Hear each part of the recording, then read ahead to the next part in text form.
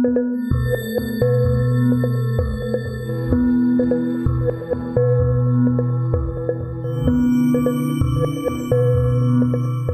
back to the History of South Africa podcast with me, your host, Des Latham. This is episode 155, and the Cape economy is growing in leaps and bounds. The years between 1840 and 1843 were a fascinating mix of economic development and military endeavour.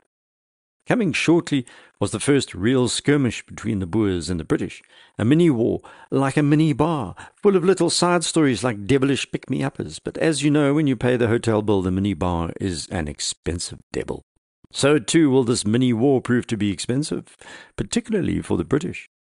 Yes, it's a mixture of metaphors in this episode.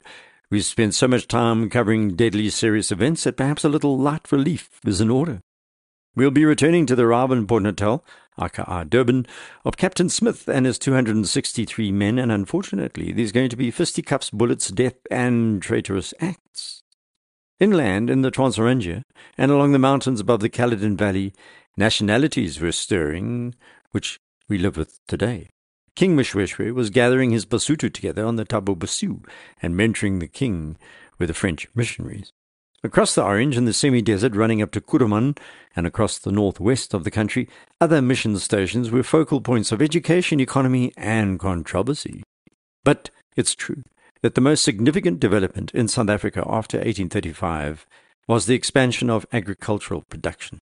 Luckily for us, an organization called eGSSA, founded in 2004, is the virtual branch of the Genealogical Society of South Africa. It provides a virtual home for everyone from the beginner to the most advanced family historian. And buried in their digital archives are digitalised copies of the Cape Frontier Times, a publication that began its life in Grahamstown in 1840. In between notices about births, marriages and deaths, that are known by old-school newspaper editors as hatches, matches, and dispatches, is a great deal of material about money, commodities, and the economy. First, a few notes about hatches, matches, and dispatches. This from Wednesday, 13th of May, 1840. Mrs. Edward Roberts, late from Cape Town, begs to inform the inhabitants of Grahamstown that she intends opening an establishment for a limited number of young ladies at the Drosty House. Well, how about this from Wednesday, 20th of May, 1840? We, the undersigned, intending to give up tailoring at Fort Beaufort, wish to inform those indebted that their accounts must be paid by 30th of June next, or they will be handed over for recovery by legal purposes. The terrible creditors, failing to cough up, nothing changes. All this from Wednesday, 13th of May, under the headline, Highway Robbery. A Mr. Mills was apparently proceeding to Grahamstown last Friday from Mill River on horseback, when he was accosted by what he said were 3 Hottentots, who asked him for some tobacco, which they obtained. Then they begged some money to buy food, and he took his purse out of his pocket, which contained 50 pounds in notes and gold, when one laid a hand upon the bridle of his horse, while the other 2 seized the purse, with which they immediately made off. Sounds a bit like theft out of cars in traffic. But wait, there's more. Mr. S. Humphreys is offering a good opportunity to any person who may feel disposed to carry on all the trade, consisting of blue, black, and claret superfine cloths, fancy and drab cashmeres, splendid buff cashmere, and Valencia waistcoating, also silk Valencia, superior white cord, white and brown drills, beaverteen, white jeans, striped nankine, canvas gloves, braces, trouser straps, gents' superior white and black beaver hats, and a variety of tailor trimmings. Obviously, there was a growing need for consumables. Just for the record, beaverteen isn't made from beavers. It's a thick, durable cotton fabric with a textured surface and a short, soft layer on the top. This fabric is often used for making things like pants, jackets, or upholstery because of its strength and texture. And nankine, in French, is toile de coton en tissu à solide de couleur jaune clair fabrique originalement à Nankin, puis au Indies et en Europe, utilisé principalement dans la confection masculine.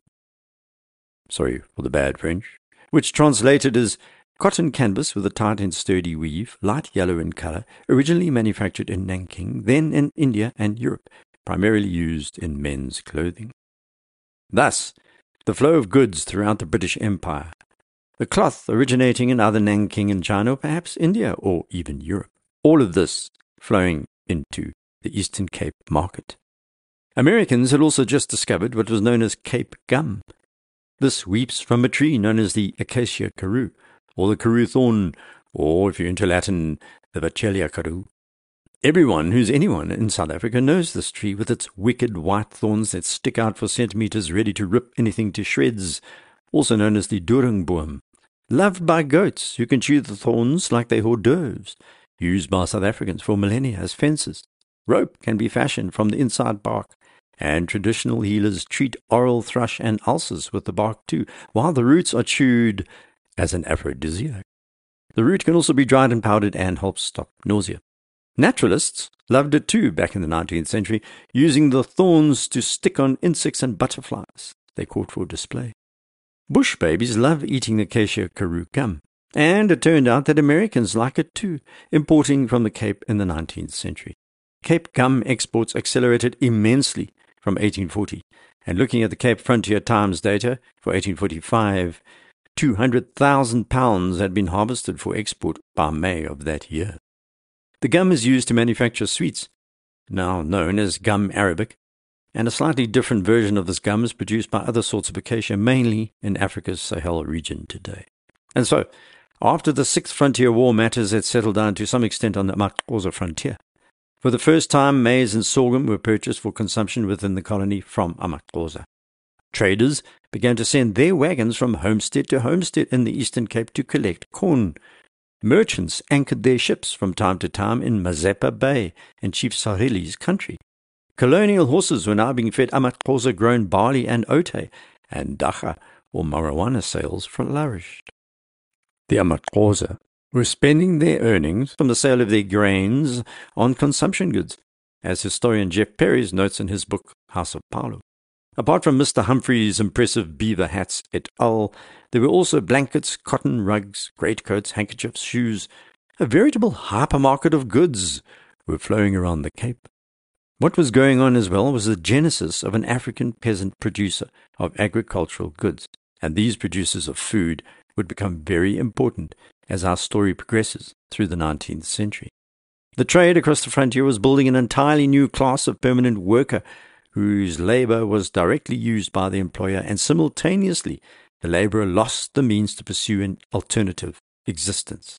amaXhosa chiefs had previously derived their wealth from cattle and other products through tribute or fines. Now their people were exposed to alternative commodities using the pound and shilling, not just the cow.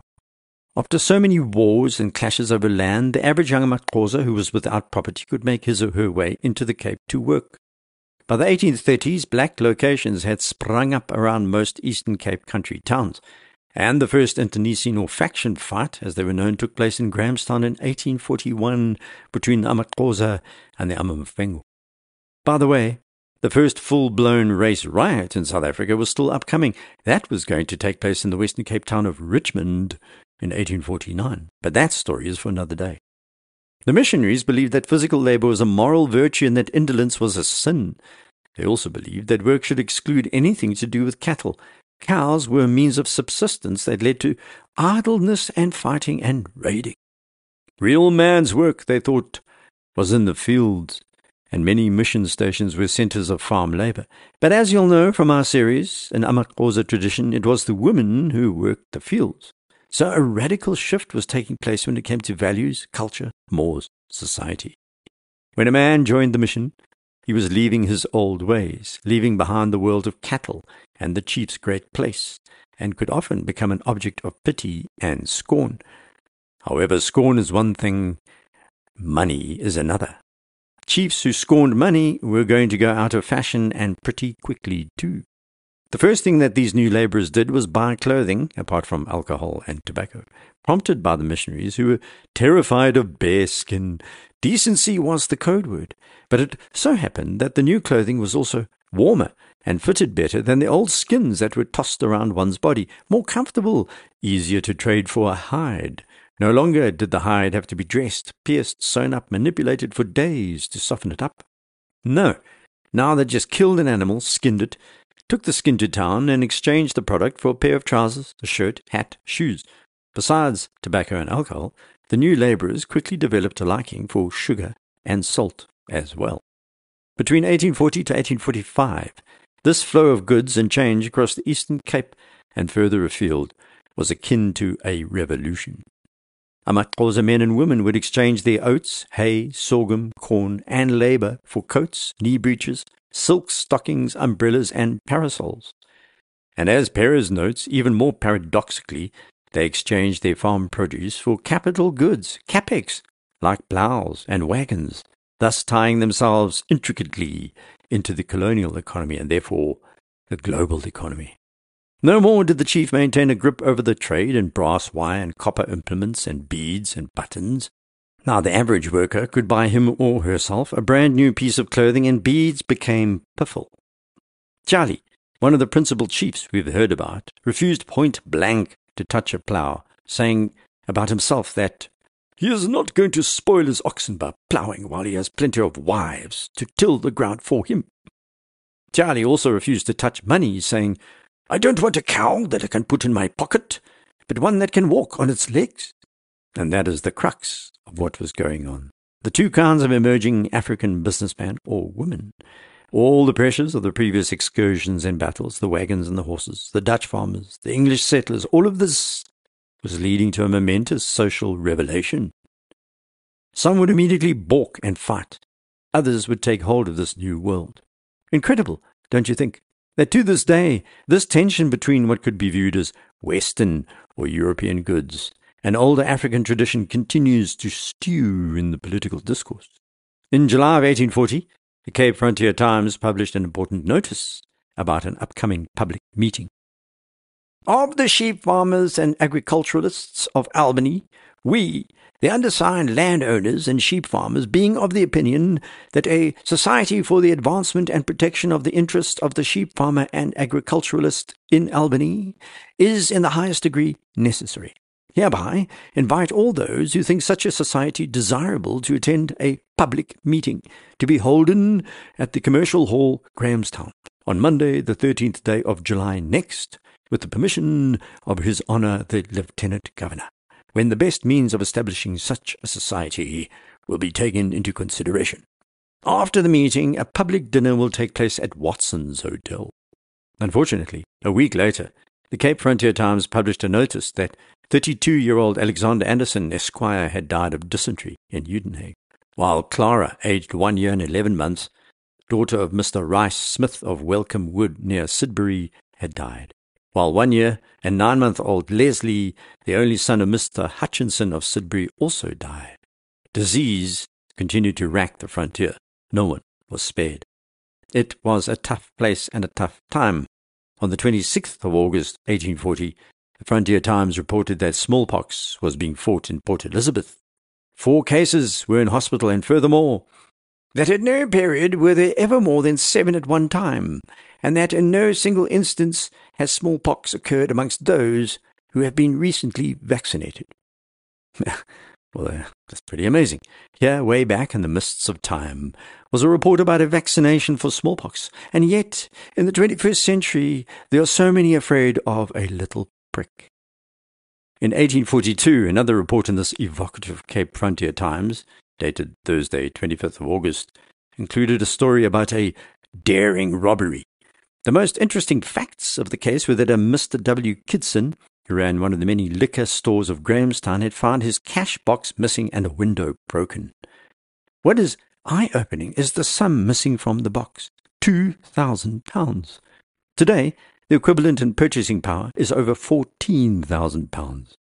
The crims were apprehended in this case and cash recovered, but the amount of money being made by these frontier merchants was significant. Moving along and further northeast. You heard last episode how Cape Governor Sir George Napier, the one-armed veteran of the Peninsular Wars against Napoleon, had signed an order for Captain Thomas Smith and his 263 soldiers to march to Port Natal and seize the valuable port for the British. That, of course, was going to be opposed by the Boers. But not before misinformation, disinformation, miscommunication, and a big blaps was going to lead to a fight. Not quite a battle, and yet not a trifling incident either. Men were going to die on both sides, but mainly on the British side. Adding fuel to the propaganda fire, and that was apart from the Volksraads' decision in Pietermaritzburg to kick the amaZulu out of southern Natal and the Midlands, was the sudden and unexpected arrival in Port Natal of an American ship called the Levant.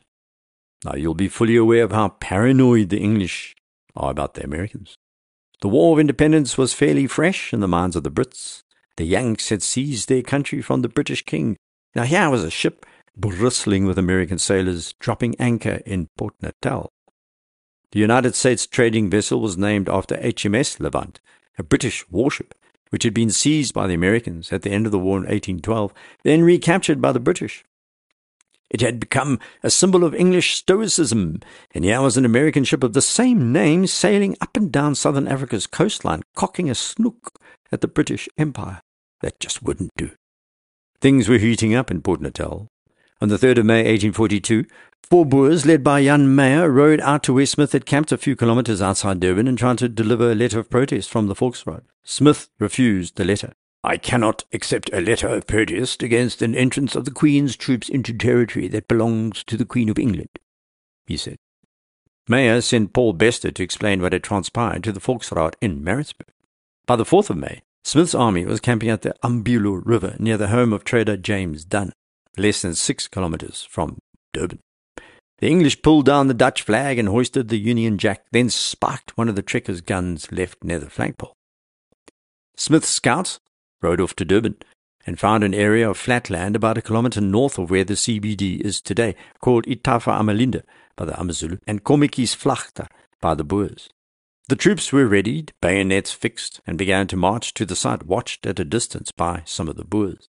Soon afterwards, a 4-person delegation rode down to Smith with another letter from the Volksraad announcing they had protection from the Dutch government. This was not true, and Smith wasn't fooled. He literally scoffed at the 4 men, and they departed. On the 5th of May, Captain Smith moved his men to where the old fort is today, 4 kilometres away from the Boer camp, which was at Congela. Tents were raised, and the English wagons were drawn up in a laager. Things are escalating. The Volksraad went into a tiz, and Pretorius sent a rider to gallop up the Drakensberg to ask Hendrik Potgieter for help, and of course Potgieter said no.